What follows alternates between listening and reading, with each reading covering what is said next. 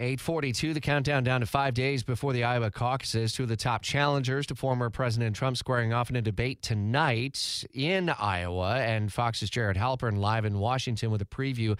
And with this challenge happening over on one network with CNN, former President Trump does his first live Q&A on Fox News Channel. So another competing day of points that everyone can make ultimately, but not sharing the same stage. What an interesting dynamic this primary ends up being.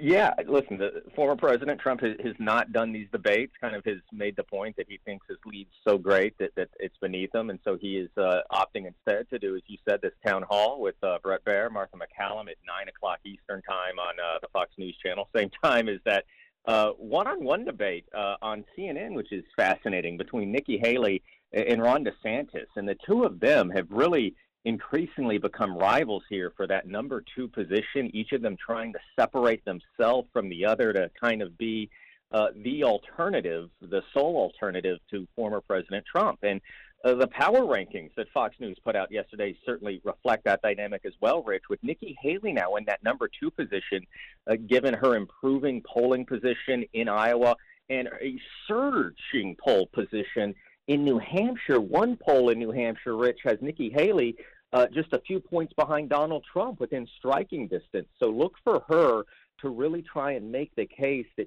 she remains the most viable option for those not supporting Trump, and putting additional pressure really on Ron DeSantis to have a pretty good night Monday in Iowa, because he is not set up to have the type of success that she is in New Hampshire. He really is hoping for a strong seating there in Iowa. Is his campaign beginning to set expectations 5 days out?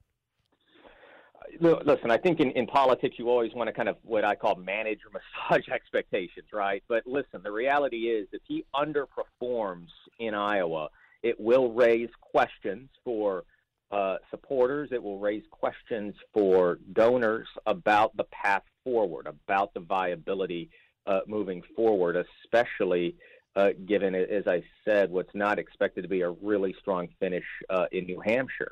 Now, nobody has voted yet.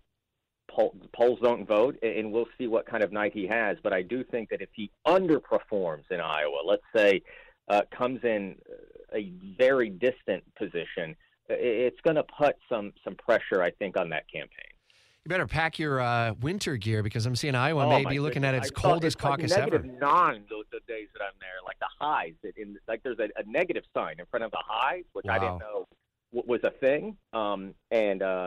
I got this nice wool sweater a couple of years ago on a trip to Iceland. I'm pulling that out, and all the Under Armour or whatever, underlayer. I don't know how I'm going to do it. But I think I can pack light, because everything I own I'm going to have to wear to get into Iowa. So It'll be no bags, just put it all on. I got to imagine that the cold may impact turnout, and I don't know who that may benefit the most. So I just did a chat with one of our stations in Iowa, in Des Moines, and they said that as long as it's not snowing in dangerous conditions, the Iowans don't mind it. They called it a dry cold, Rich.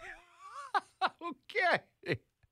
You've been in Michigan. You know how it is. Yeah. Well, I'm thinking of Arizona, the dry heat that you hear about all the time. Well, yeah, but it's cold there. But as long as it's not like a blizzard condition, I think, I'm told the turnout's going to be fine. Okay. Well, we'll certainly see. Dry cold, Rich. Yeah, dry cold. I like that. Coming up in just 5 days, we'll hear more from you tomorrow. Fox's Jared Halpern, who's going to be on the campaign trail. He'll be in Iowa early next week as the coverage of the caucus will really ratchet up.